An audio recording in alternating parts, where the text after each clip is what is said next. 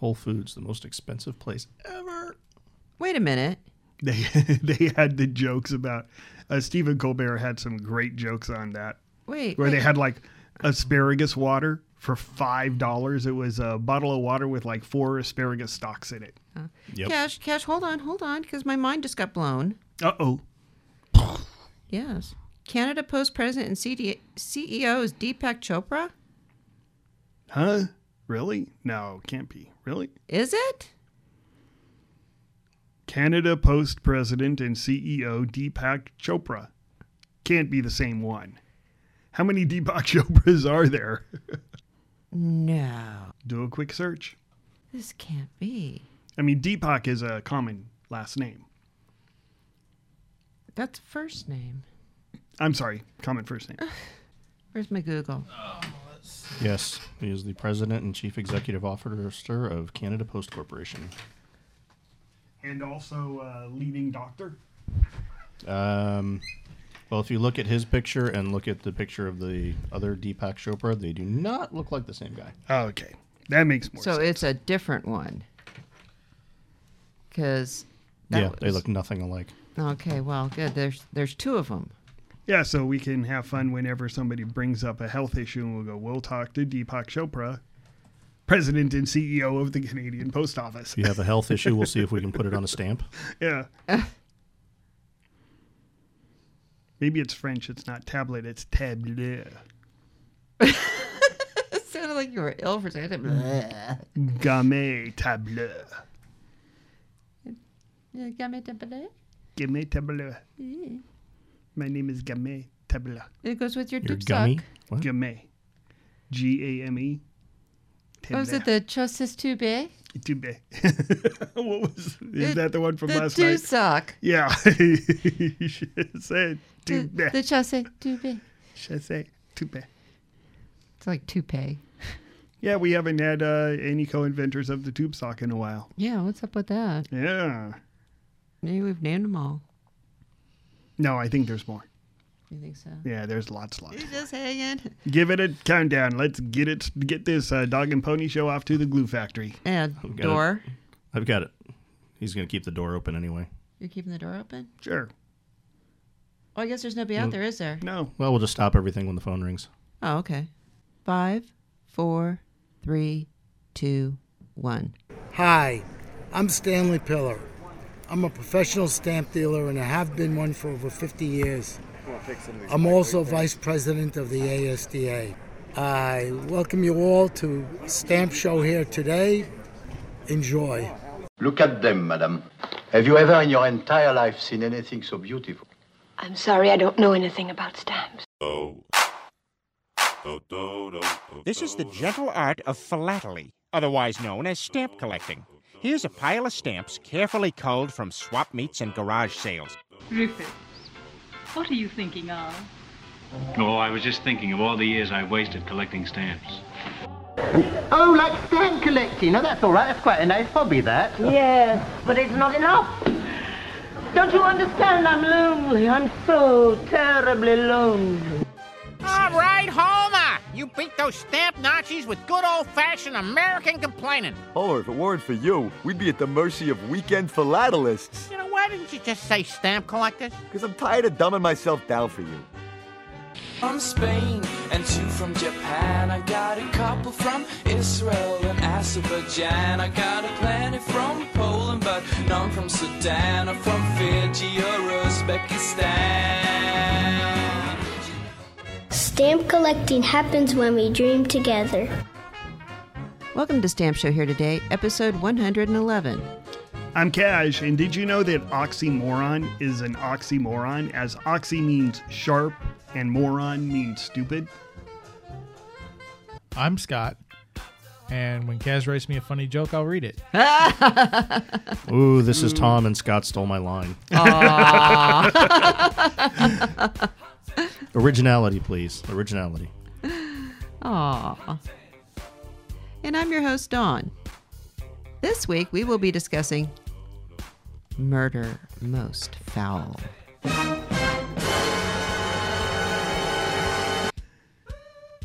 We will also be discussing stamps made out of fish and a most brutal war between Iceland and Britain over these fish stamps. No, that's not right. Iceland and Britain didn't fight over fish stamps. What did they fight over? They fought over fish. Maybe they wanted the fish to make stamps out of. We will also be discussing fancy cancels. On this date in history. Last month, on December 23rd, 1936, 81 years ago, a very rare and priceless Chinese postage stamp was stolen, and its thief claimed 2 victims in a hotel, both of whom were found murdered in a locked room with no way in. Well, then how did they get in there? What room has no windows and what no doors? The mushroom. On this date in history, 2 days before Christmas, a week before Valentine's Day?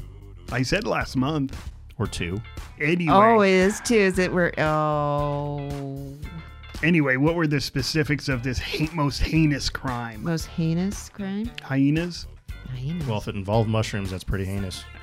Ellery Queen romances the stamp's beautiful owner, Josephine Temple, while working with his father, Inspector Queen, to solve this baffling case and return this very rare stamp to its owner. Okay, you got us, but it was very campy and entertaining. We watched this movie with friends of the show, Stan and Katrina Iceland. Hi, Stan. Hi, Stan. Hi, Katrina. And what was the name of the movie, Cash? The name of the movie, you can see it on YouTube. It's also on a bunch of other channels. It's called Ellery Queen, The Mandarin Mystery from 1936. And it is a very interesting movie to watch as a stamp collector. The way they hold the stamp. You know, this stamp is the most valuable stamp in the world, and they're like picking it up with their fingers, and it's stuck to a little piece of paper. But it is from China, and we all know Chinese stamps are valuable. So it's a hokey movie that any stamp collector will enjoy. So I'm passing that along. Well, we had a double feature that night. Oh, yes, we did, actually. Mm-hmm. We saw that and Charade, mm-hmm. which also involves stamps. Charade and the Mandarin Mystery. And by the way, supposedly there's 2 Mandarin Mysteries. This is the one from 1936. I think I didn't see the other one, but they had to have done a better job. Had to have? Had to. Oh, just had to. I mean, the campiness, it's like watching old Batman with Adam West versus new Batman with whoever the Batman guy is. Dark Knight. Well, there's been a few of them, so you'd be right not to name one guy. Yeah. Okay, Engineer Tom, what have you got for us? Well, I thought we were doing a little too much of old-time stuff, even if now I didn't even realize the old-time stuff today was fake old-time stuff. So I wanted to talk about a few more current things going on in stamps in the stamp world every now and again. And the first one I kind of picked up on recently was the Philatelic Summit 2017, which is actually going to be held April 7th through 9th in Stockholm at the Stockholm Waterfront Congress Center. And it's a seminar for collectors, exhibitors, jurors, and expertisers. It's going to have several talks and workshops sharing knowledge of selection of stamps, covers, and cancellations with respect to their philatelic importance. And it's going to be under the guidance of experienced philatelists. I didn't write down all of their names, but it's several different folks throughout the world. Several of which are co-inventors of the tube sock. I am sure. Under the leadership of Jonas Hallström, the Philatelic Summits have evolved in recent years into a very popular series of events, and they have a particular focus for all philatelists. The upcoming summit focuses on a selection of philatelic items for both exhibits, and collections. There's going to be 10 lectures held by internationally experienced philatelists. There's going to be 10 lectures by internationally experienced philatelists, judges, exhibitors, experts, and professionals. Oh, sorry. Scripting ain't that easy, is it? Sorry. 10 lectures by internationally experienced philatelists, judges, exhibitors, and experts will be the basis of the seminar. Additional workshops for participants are going to provide, for the first time, an opportunity to explore and develop specialist disciplines, including traditional postal history, postal stationery, thematic, and open philately in group settings. And the original deadline for this was January 2017, but I did see that there are some spaces still available, which is why I'm kind of putting it out there for anyone who may want to travel to Stockholm. And the only requirement is knowledge of English, as the entire seminar will be conducted in English. Well, we have a worldwide audience, so if anybody does go there who's listening to the podcast, drop me an email at bluepaper@gradingmatters.com. We'd love to find out how and what's going on with this. Yeah, that'd be cool. Yeah. Also, some modern stamp stuff coming out recently. February is Black History Month, and Canada has issued a stamp of Matthew DaCosta, a 17th century interpreter who is thought to be the first person of African descent to arrive in Canada. And he's going to be featured on this month's Black History stamp from the Canada Post. It's a self-adhesive stamp, which are being sold in booklets of 10, and they were formally issued February 1st at the start of Black History Month. And the official first day covers were canceled in Tadoussac, Quebec. I have no idea if I pronounced that right because I don't speak French. Oh, I'm pretty sure you probably didn't. And that is where they believe DaCosta may have come ashore. The Canada Post president and CEO Deepak Chopra said, "While the full story of Matthew DaCosta may never be known, interest in his life and his unique connection with our country is a reminder of the values of respect, acceptance, and diversity that Canadians cherish." They actually had no portrait of him, so the designer and illustrator worked closely with the Canadian historical illustrator and storyboard artist to ensure that they made the stamp in period clothing and a period sailing ship to reflect his time. Oh. It's a cool looking stamp. That is an impressive looking fellow. So nobody knows what he looks like, but if he looked like this, that's a cool looking dude. Right?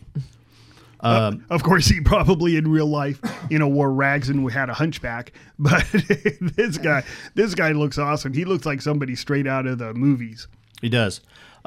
Interesting thing to add to this is that Canada is celebrating its 150th year this year, and a lot of their stamps are going to have hidden tagging in them that actually say Canada 150 if you put them under a UV light. Oh, wow. And this is going to be one of such stamps. The first one they did was the first stamp of this year for the Chinese New Year. Uh-huh. The Year of the Rooster in the margins, if you put it under tag light, you'll see Canada 150 in it.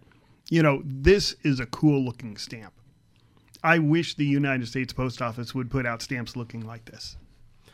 Well, it'll bring us to the next one, which is a nice stamp. It's the U.S. stamp for Black History Month. It's going to be the Dorothy Height Forever stamp, and that was issued also on February 1st, and that took place. The ceremony took place at Howard University in Washington, D.C., and it is a little bit of background on that stamp. It's the 40th in the Black Heritage series, and it honors Dorothy Height, who passed away in 2010. She was a tireless activist who dedicated her life to fighting for racial and gender equality. And although she rarely gained recognition granted her male contemporaries, she became one of the most influential civil rights leaders of the 20th century. The stamp features artist Thomas Blackshear II's gouache and acrylics on board portrait of Height. And by the way, he also did a portrait in acrylics on board of the first tube sock. Seriously, get out of here. I know. The painting is based on a photograph that was shot in 2009 by Latif Mangum, and art director Derry Noyes actually designed the stamp. And it's a very nice stamp for Black History Month. That shows her in a purple top and it's an old lady in a purple frumpy old dress. Canada has a swashbuckler standing out there with a big, huge hat. Well, she wasn't a swashbuckler. Well, she should have been a swashbuckler. At least they could have taken a picture of her like when she was, let's say, less than 50. Why? Well, is she famous for being an old lady wearing a purple dress? She's famous for civil rights. Yeah. But this stamp says nothing about civil rights. I mean, absolutely nothing about civil rights. It just the Canadian stamp, You look at it and you go, yes, I know everything about this guy. I see the ship. I see him coming ashore. I see he's black. I see how he's dressed.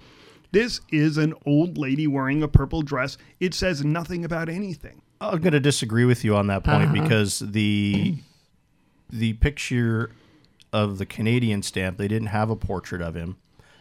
And it doesn't scream interpreter to me. No. Hers doesn't, and that's what he was. No. So, I mean, The saying Canadian- she doesn't look like a civil rights leader, but he looks like a swashbuckler. Well, he wasn't a swashbuckler. Well, but he obviously is a very, very early guy getting off a very old boat in Canada. And he's black. And you look at it and you go, I don't know the story about him, but he's pretty cool looking. I want to find out something. The other one is an old lady wearing a purple dress, and you go, I know old ladies who wear purple dresses. Okay, well, how about this? How about Matthew DaCosta? Almost nobody's ever heard of him. Well, But nobody's a lot heard of of either one. Oh, yes, they have. Okay. They have heard of Dorothy Height. Well, now everybody's going to know Matthew DaCosta because he is a cool-looking dude. And everybody's going to know Dorothy Height because she was an old lady wearing a purple dress. What do you have against old people? Nothing but the Because you're like about to be one of them. But the stamp... About to be? Yeah. But the stamp doesn't say anything. It doesn't express any story about who this person is. I mean, if she's a civil rights leader, why not show her and in the background show like some protesters or something like that? Then you'd look at it and go, she is a person, black heritage, it says across the top, protester. She was involved in the movement. But this is just a lady in a purple dress. Maybe it would be like last week, our Google. I only found out about Bessie Coleman. Bessie Coleman. Yep. From Google, saw her picture, wanted to find out why. Yep. So, and somebody sees this and they could be like, hey, who is that? Yeah, but the Bessie Coleman stamp. It was a young lady. It said Black Heritage across the top. She was wearing a pilot's hat. So you go, oh, look at that. There was a young black pilot somewhere back when. I know who I know a little bit about the story. There's no context to the There's picture. no context to it whatsoever. It's just a lady in a purple dress and a hat. Yeah. It has really not much to do with why is she being honored. Well, obviously she deserves to be honored because she is it's being part of the honored. Black Heritage series, but why did she deserve to be honored? What did she do? But look at the Canadian stamp. Compare Well, the two. you stepped out for that part, Scott. Mm-hmm. She was a civil rights. No, but the point is, when you look at the stamp, you say, well, what did she do? She wore a purple dress. Whereas Clearly. Matthew DaCosta, he was a cool dude. He was old-timey Canada. I'm sorry, it's just the concept between the two. They could have done such a much better job. Picture this stamp on the same format. So you move her to one side or the other. The Canadian stamp is a horizontal format. The U.S. stamp is a vertical. Picture the Canadian stamp replacing the guy with her. And then to the left, instead of having ships and boats, you would have maybe protesters, or you would have something that she accomplished or something. So you have her, and then next to it, something that brings it into context. I just think that the Canadian stamp is so much more developed. It expresses a background, a story, regardless of whether they knew whether he looked like this or not. And, he looks so cool that, this has got to be like a Brad Pitt sort of guy. He probably didn't look like that. Understandable, he was probably some toothless hunchback, like I said. But they made him look good, and they gave it a great story. They have it in context. They tell you about him. This stamp is just a lady wearing a purple dress. Stamp bashing 2017 continues. Right? Well, Tom, be realistic. Who makes better stamps, the United States or Canada? Canada. And how long did it take you to think about that? I've known that for a while. Yeah. No, but I think Denmark does a pretty good job too. Oh, a lot of countries do, but when you're comparing just Canada to United States, Canada just squashes the United States on almost every issue. Yeah. But so's this next stamp we're going to talk about. Oh, yeah. Mm-hmm. Well, anyway, that's it for me. I'm glad I brought some banter into the podcast, though. No, I like it. We certainly have the ability to express opinion. We're not just stating fact now. Oh, yeah. That's true. Stay tuned for more. Now it's time for the Stamp Show Here Today Museum Contribution. This week we have a rather unique stamp made out of fish skin. The Danish Faroe Islands stamp from 2016 made with a piece of leatherized codfish derma. That's Derma, skin. we're getting so scientific. That's skin for all you non-erudite. For the celebration of this particularly revolting philatelic abomination, we are going to discuss the Cod Wars.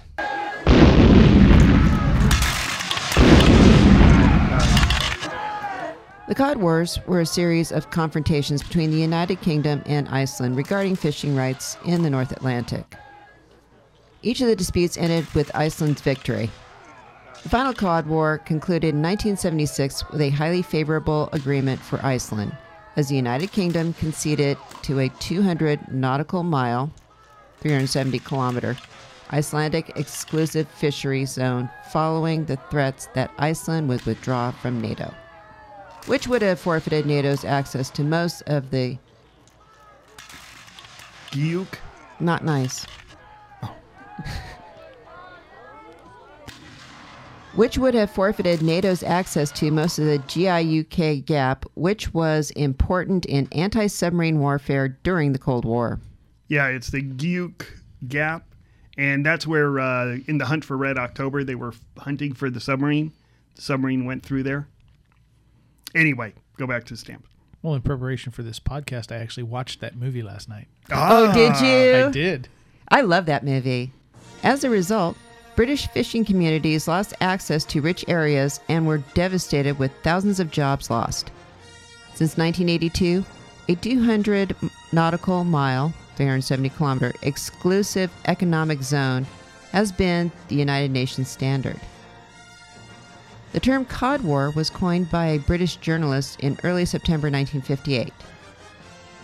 None of the Cod Wars meets any of the common thresholds for a conventional war, and they may more accurately be described as militarized interstate disputes. There is only one confirmed death during the Cod Wars. An Icelandic engineer accidentally killed in the Second Cod War while repairing damages on an Icelandic gunboat. On a what? Gunboat. Blah. What about all the cod? Okay, I got to read that over again. An Icelandic engineer accidentally killed in the Second Cod War while repairing damages on an Icelandic gunboat. Yeah, most of the battles were like boats ramming into each other, and they had potato cannons. They would shoot potatoes at each other. Those are cool. Yeah. Mm-hmm. So, this was, as a military action goes, not nearly as deadly as, say, any of the other wars. Although I'm sure they're not as... The potato cannons back then were probably not as cool as the ones we have now. They probably invented them just for this war. Yeah, no, if you look at a lot of the footage, they were like a boat would cut somebody's nets. And then the guys on the boat that the nets were cut, they'd yell and scream. And that was basically what a battle looked like. Sounds like an episode of Deadliest Catch. Right. Yeah, so there's a bunch of other cod wars. And the reason why cod is important is back in like the times of the 13 colonies, cod was a major food source. I mean, without cod, a lot of countries would have starved. So that's why Newfoundland was so important, and also why they issued so many stamps with cod on them. The paper stamps, not without any codfish, most of them are going to be from Newfoundland. A couple of them are from the French provinces in Canada. Then you have Greenland and, of course, Iceland. Iceland has several issues with cod stamps. And as a matter of fact, they actually issued a stamp for the 50th anniversary of the Cod Wars. So there's a lot of cod on stamps, but one of the unintended consequences, and for those who are up on the news, the conflicts over the man-made islands in the South China Sea right now are the unintended consequences of this war. The 200-mile economic zone got China thinking about how to control the South China Sea. Without the Cod Wars, there would be no South China Sea stuff going on, because what originally happened was, here are the list of the Cod Wars. Everybody has a 3-mile limit. They pushed it to a 4-mile limit. They said, British, you cannot fish in our hatcheries within 4 miles. Well, they did, and back and forth. Then they increased it to 25 miles. Then they increased it to 50 miles. Then they increased it to 200 miles. Then the UN said 200 miles is a fair thing. So all of a sudden you have China now, and they're sitting there, and they're not in a bubble. They say, hey, we want to control the South China Sea. We wanted to do it since the 1940s. We can build an island now and have this 50-mile or 200-mile radius around it. Now we have a way of enforcing the South China Sea. And everything you're seeing now in the South China Sea is because of the Cod War. Well, that and because China wants to be greedy.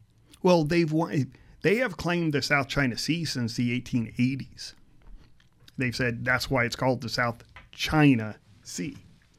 And of course, Philippines and Thailand and Vietnam go, yeah, no, that's just the name. Yeah. So you want to know what the GUC stands for in GUC Gap? Mm. Sure. Greenland, Iceland, United Kingdom. Oh, interesting. Makes sense, because any other configuration would be unpronounceable. We get emails, so summon the answer squad.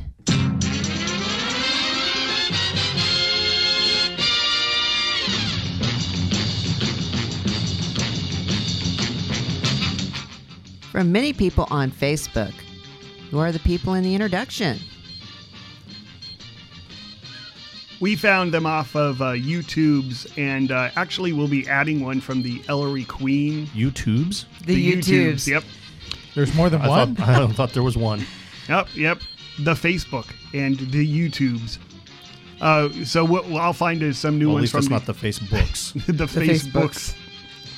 Anyway, the first one is Audrey Hepburn from the movie Charade. The second one is Peter Griffin from Family Guy. Then you have Groucho Marx from Duck Soup, Benny Hill from The Collector, Lenny and Carl from The Simpsons.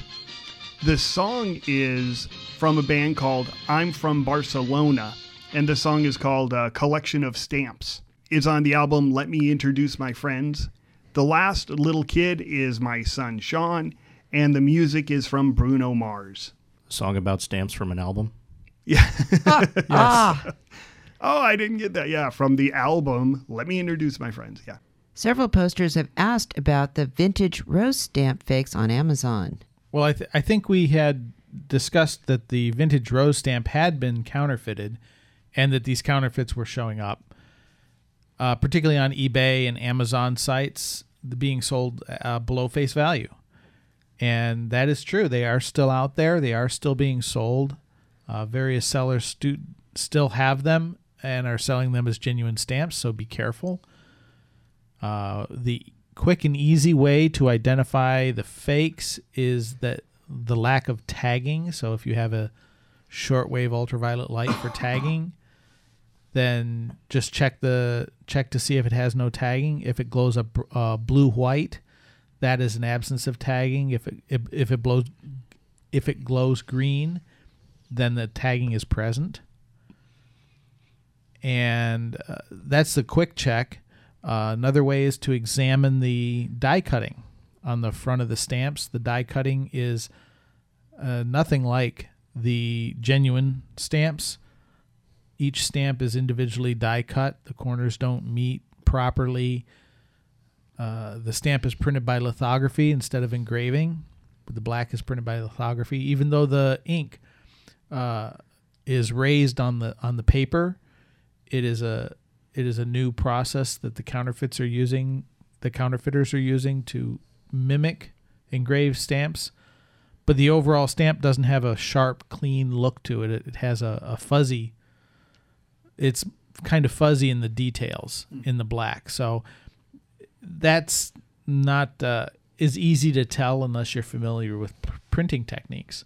But the die cuts and the tagging are the two easiest ways to identify these as fakes. I still think they're well worth at least $15 or $20 a pane. Don't you have a sheet of these, Cash? I do indeed. I went out and bought 5 of them. Mm-hmm. Just because. Yeah, I bought them on Amazon, and I was kind of hoping, they didn't show a good enough picture so I could identify them. So I was just hoping that I would get the fake ones, and sure enough, I did. It's not uncommon for postage to be sold less than face value as a discount, but when you're dealing with forever stamps, it's less likely, and if there is a discount, it's much, much smaller.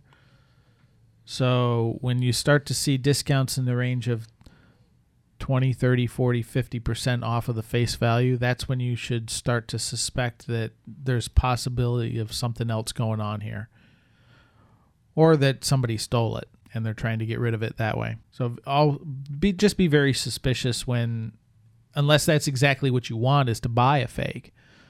Then of course that's a go signal that there's a good chance you might get one. But you do have to watch out; it might be stolen too. Okay, now going back to the magnification podcast, Be Amazed says, get out your checkbook. The signature line is in microprint. It says authorized signature over and over in very small print that makes it look like a line, but it's not. This is on your check. Yes, on personal checks. Now, I looked, because I'm a bookkeeper, I looked at the checks we have at the office. It just says authorized signature under the line. It doesn't have it, but it seems to be on personal checks. Yeah, I looked at mine, and mine definitely says it. On your personal checks? On my personal checks. Mm-hmm. Welcome to Non Sequiturs here today. Yes. Wow. We were watching this, and I was like, no way. I went and grabbed my checkbook, and you would think that with stamp collectors, we'd be able to find a magnifying glass in the house. And sure enough, I'm like, no way. It's the little things that we like. Okay, now we have... The next one is, because you love Mustangs, I added this one in. So you have Mustangs, and we talked about the P-51s and everything else. Is that correct? McKillips, yeah. Okay. Okay, and we got one from Mac McKillips. Oh, and that's so nice. A Mustang is an officer who was promoted up from the ranks of Navy enlisted personnel with no interruption of his/her active duty status. It is also understood that the Mustang officer is a career sailor and normally wears one or more good conduct medals. Mustang is used in a complimentary sense and garners respect. Indeed, the LDO CWO can rightfully lay claim to this traditional Mustang creed upon receiving a commission.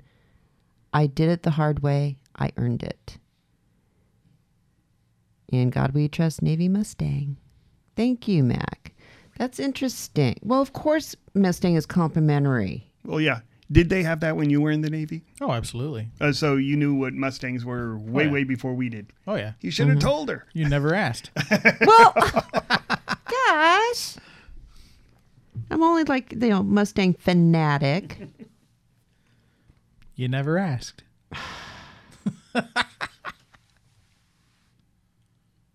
And now for Cash's corrections.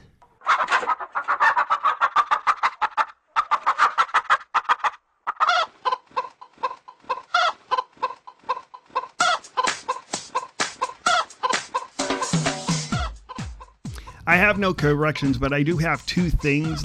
Let's call them observations. One, on the YouTubes, there is a TED Talk. There's only one. There is one. Well, there's one YouTube.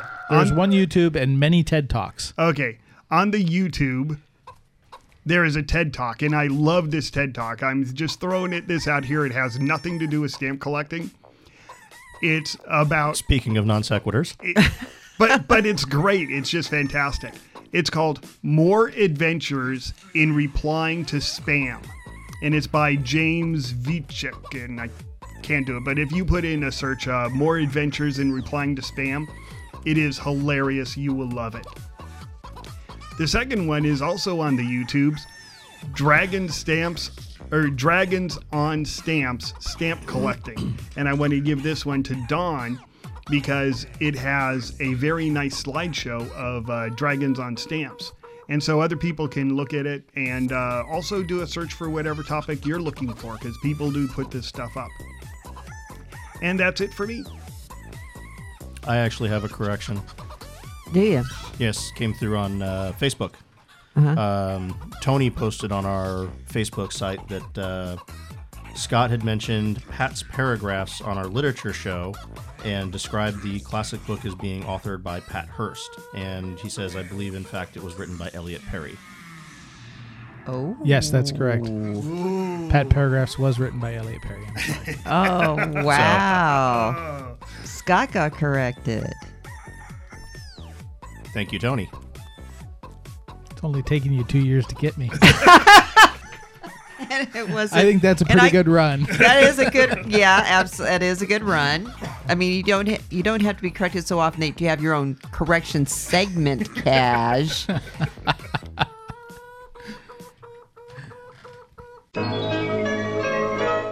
Our expert topic is fancy cancels.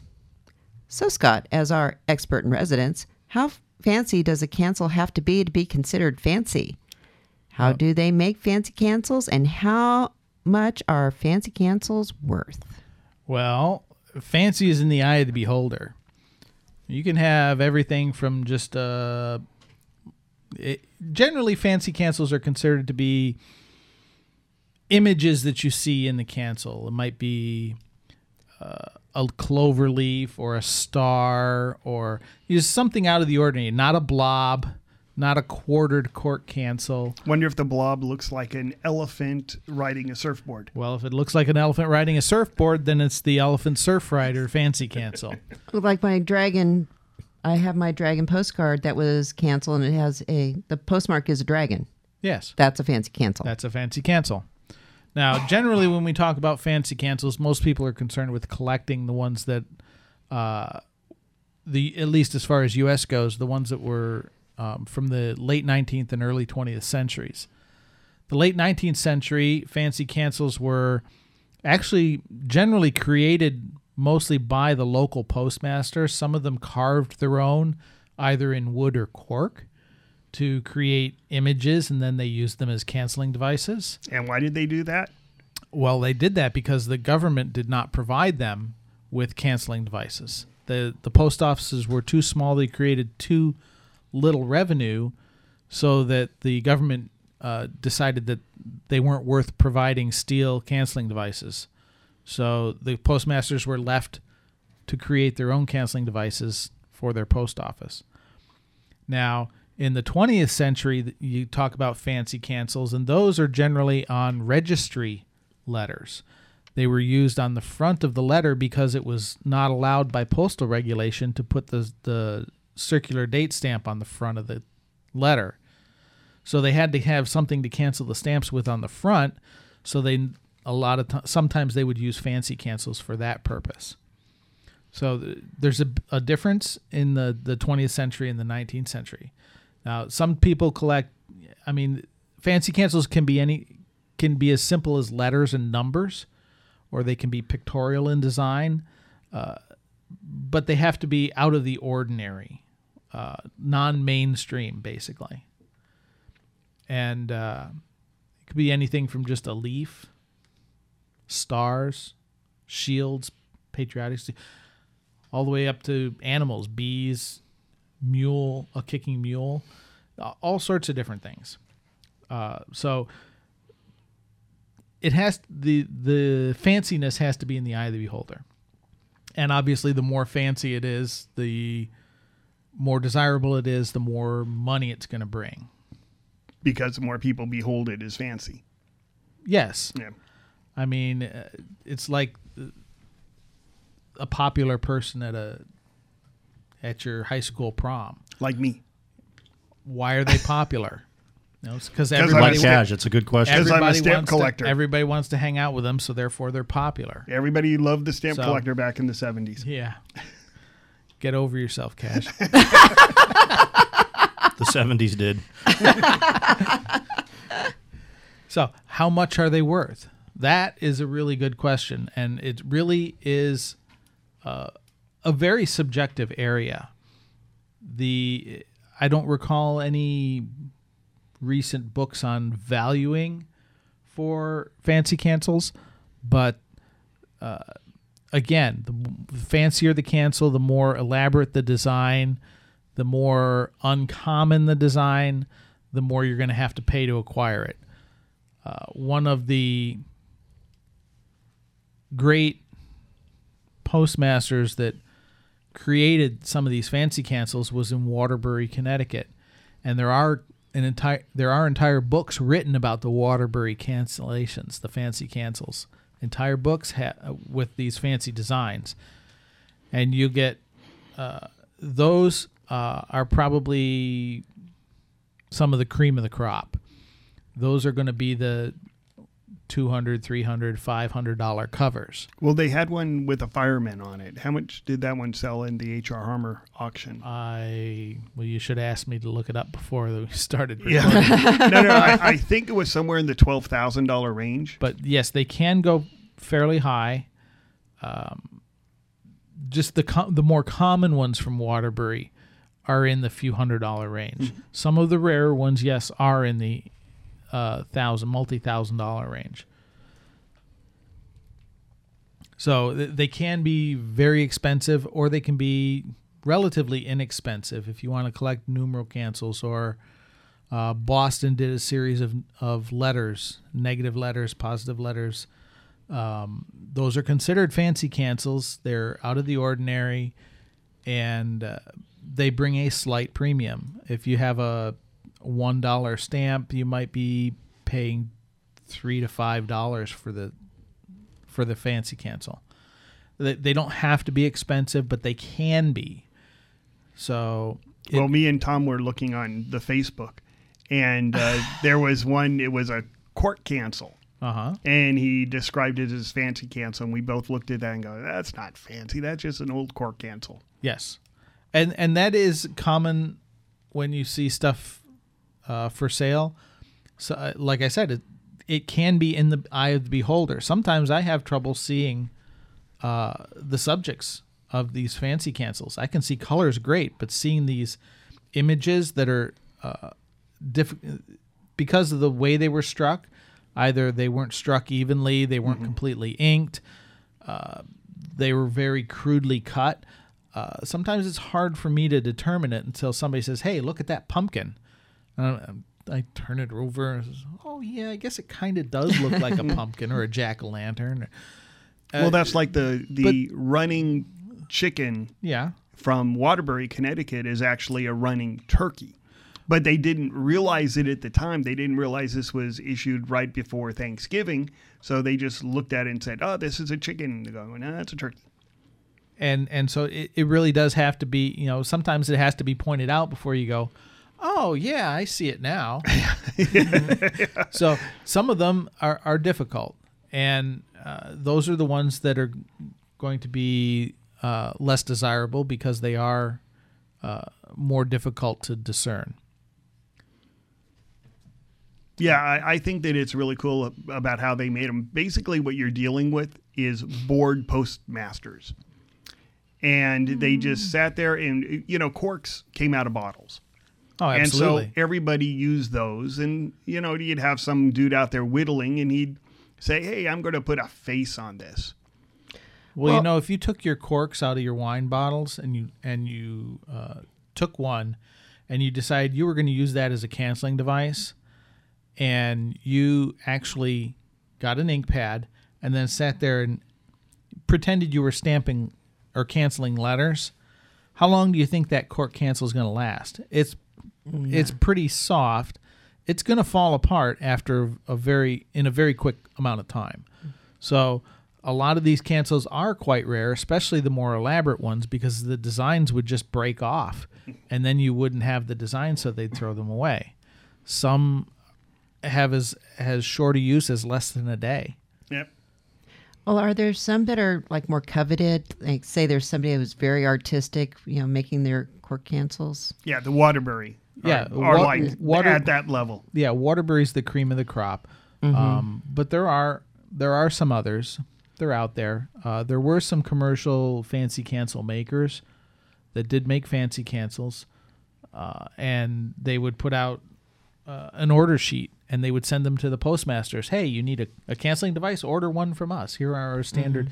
And so that's sometimes you get a fancy design that was actually struck by a few different towns because the postmaster actually ordered one from this company, and they got whatever the company made, and it was kind of a sort of standard thing.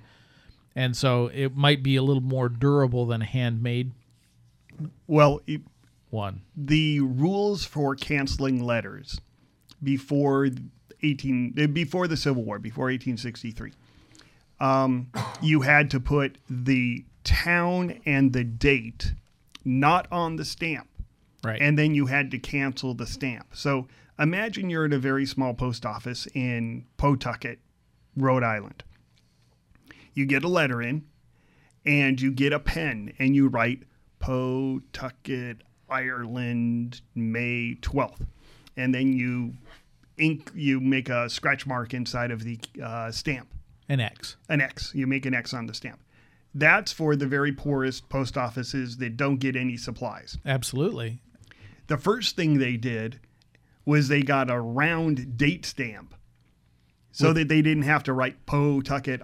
Right, and then that would have interchangeable slugs for the dates. Right, so then you could cancel that. So the first thing they do is they'd get the CDS, the circular date stamp. So then you would get that, and you'd still mark through the pen or the stamp any way you wanted. And so it was described at the Boston post office as the person who canceled the letters. They described the job as literally mind-numbing. 10 hours a day of smacking envelopes. That's it. Then they came out with the duplex. And that was, it had the canceller. And then you had separate obliterators and CDSs. Yeah. You'd do one and then you'd do the other. Yeah. And so the clerk would likely line up a bunch, and he'd do the circular date stamp, and then he'd switch to the killer, and he would hit the stamps. And then he'd get another stack and he'd do it all again. So you can imagine, the skill level here is really low, and the mind-boggling dullness of it is very high. So I could see whoever was canceling those sitting there going, I'm going to make this canceller, into a pumpkin or a fireman or something like that, just to pass the time. Yeah, on his lunch break, or, when he goes home at night because he has nothing else to do. Yeah. Well, you got to have something else to do. I mean, Lord. Anything is better than sitting there whacking envelopes all day. So anyway, that's how these fancy cancels sort of originated. Yeah, and then they came along and designed a duplex where the killer and the CDS were actually attached in the same device. So they actually only had to whack the envelope one time. And they just had to aim it so that the killer was on the stamp. And then that meant goodbye fancy cancels. Not necessarily. Well, over time. Once everyone had them. I mean, you can consider a flag cancel a fancy cancel. Oh, yeah. Machine cancels have fancy cancels all over the place. Yeah. Mm-hmm. Like my dragons. Like your dragon. So how about fakes? How do you detect? Well, detection of fakes is very difficult. You really have to study the originals. But right now, there's a lot of really good fakes that are coming out of China. And the ones that are completely fake are a little bit easier to tell than the ones that are actual genuine cancels that have been colored over. And what they do is they just darken the cancel with modern ink. And so the differences in the ink on the cover can give away a fancy cancel. It's difficult to describe just verbally. Well, I think the number one that I've seen is that when people are faking fancy cancels, they're not faking it with ink from the 1850s. Well, yeah, that's what I'm saying is the easy way to tell is the differences in the ink. You'll find ink of one type, of the proper type, on one area of the cover, and then Yeah. obviously the fancy part of it will have a different type of ink. And it doesn't necessarily have to be modern ink. It's just different. Yeah. In that maybe the cancel originated in the 1880s or 1890s, and the ink that they used for faking was something that was probably made in the 1850s or something like that. Well, what I've So- seen is a lot of the new ink bleeds through the paper. Well, that's a big red flag when you turn the stamp over and you see ink on the other side of the stamp. Yeah, but you have to realize that there are some inks, some older inks that did bleed. So not 100%. It's you just do a red have- flag. You Yeah. just have to know what you're looking at. Yep. That has a lot to do with the oil content that was in the original inks. Yep. They didn't tend to bleed as much, and a lot of the fake stuff is more water-based. Well, that's another reason why they did the fancy cancels, why they carved them, is if you just took a cork and you smacked the envelope, you're using a lot of ink on that cork. When they segment it and add more white space, they don't use as much ink. So the postmasters were sitting there saying, I want to minimize the amount of ink I use because I got to pay for this out of my pocket. And that's why you get some of these cork cancels which are segmented and carved up. As an aside to the whole thing, since you brought up the fireman cover from the Harmer sale, hammer price was $85,000. Oh, boy, was I off. Wow. The estimate was 15. Oh, okay. Oh, my goodness. 85,000. That was the hammer price, so Yeah. I figure that was higher than that was actual. We had another 15% on top of that. Yeah, we actually did a research article on that because I think it was, what was the city? Waterbury. Yeah, it was in Waterbury, but supposedly they were celebrating a fireman's parade that was a long way away. And everybody called it, I think, the Brighampton Firemen's or something like that. And we just looked at it and said, there's no way. There's no way to prove what was going on, but why would a person carve a canceling device for a parade that was happening 150 miles away? Well, it says, looking at the auction description, it says the cancel was only used between April 25th and May 8th of 1866. Yep.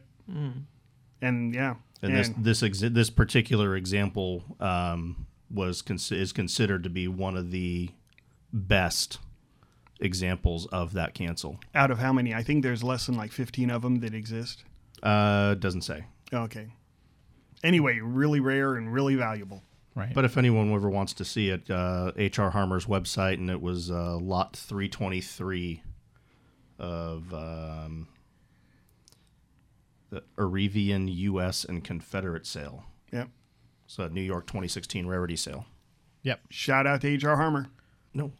I was going to ask one more question that I personally don't know if it's considered. Are the New York foreign mail cancels considered fancy cancels? In a sense, yes, they are. New York Post Office had a branch, had different sections. They had domestic and foreign sections. And as New York was one of the primary ports of departure from the eastern United States, the major, along with Boston and Philadelphia. Yeah, but the customs house was in New York. Right, for departure to points foreign and points, other points domestically by ship. So all your mail going to Europe, South America, all left out. A lot of it left out of that port, and so they created special cancels so that it was easily identifiable at a glance for a postal clerk to say, "Oh, this is foreign mail," this without having to read the address. I don't know if you've tried to read the writing on covers. I've tried to read plenty of them, and use it's two not S's. easy. Some people's cursive is better than others. It's not easy sometimes, and so cursive is a code. It's a secret code. When they went out through that office, they were struck by canceling devices from the foreign mail department to show that they had been processed for departure. And this was an easy way to look at it and say, that's going overseas. This is, or this is not going. And what did they overseas. look like? A lot of times they're fairly large and have geometric designs mostly. Although there are others. Very fancy geometric. Very fancy ones, yes. And there are separate books written. Most I was going to say, the NYFM books have their own books. Yeah, they actually number the cancels. They've done so much research. Yes. The most recent was by William Weiss, and his book is pretty much used as a standard reference for that cancel collecting area.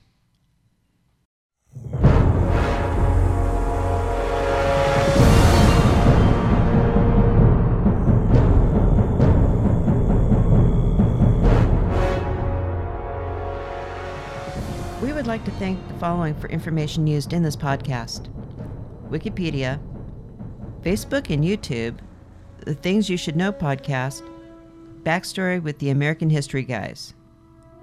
Also, we invite you to check out stampfinder.com, the Bloomberg of Philately, with great information on the stamps of the world and their values.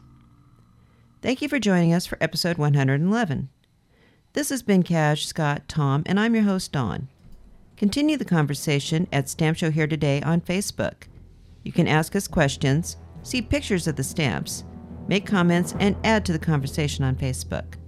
You can also ask the experts your stamp questions at bluepaper@gradingmatters.com. You can listen to all of our past podcasts at stampshowheretoday.com, podbean.com, iTunes, Stitcher, or your favorite podcast listening platform. And as always, keep collecting. This episode of Stamp Show Here Today is brought to you by the Philatelic Book of Secrets, the book that teaches you about repurfs, regums, color varieties, and much more. Get yours for $10 at www.philatelicsecrets.com today. Hi, this is Bob Prager with Gary Poser Incorporated, and we're in Long Island, New York, and New Jersey. And our philosophy at Gary Poser Incorporated is this: we would rather pay very fair prices on 9 out of 10 collections that we look at versus trying to just offer very low prices on 1 out of 2 and making a big score. That's never our philosophy. So if you want to be treated fairly, please give us a call anytime at 800-323-4279. And again, my name is Bob Prager.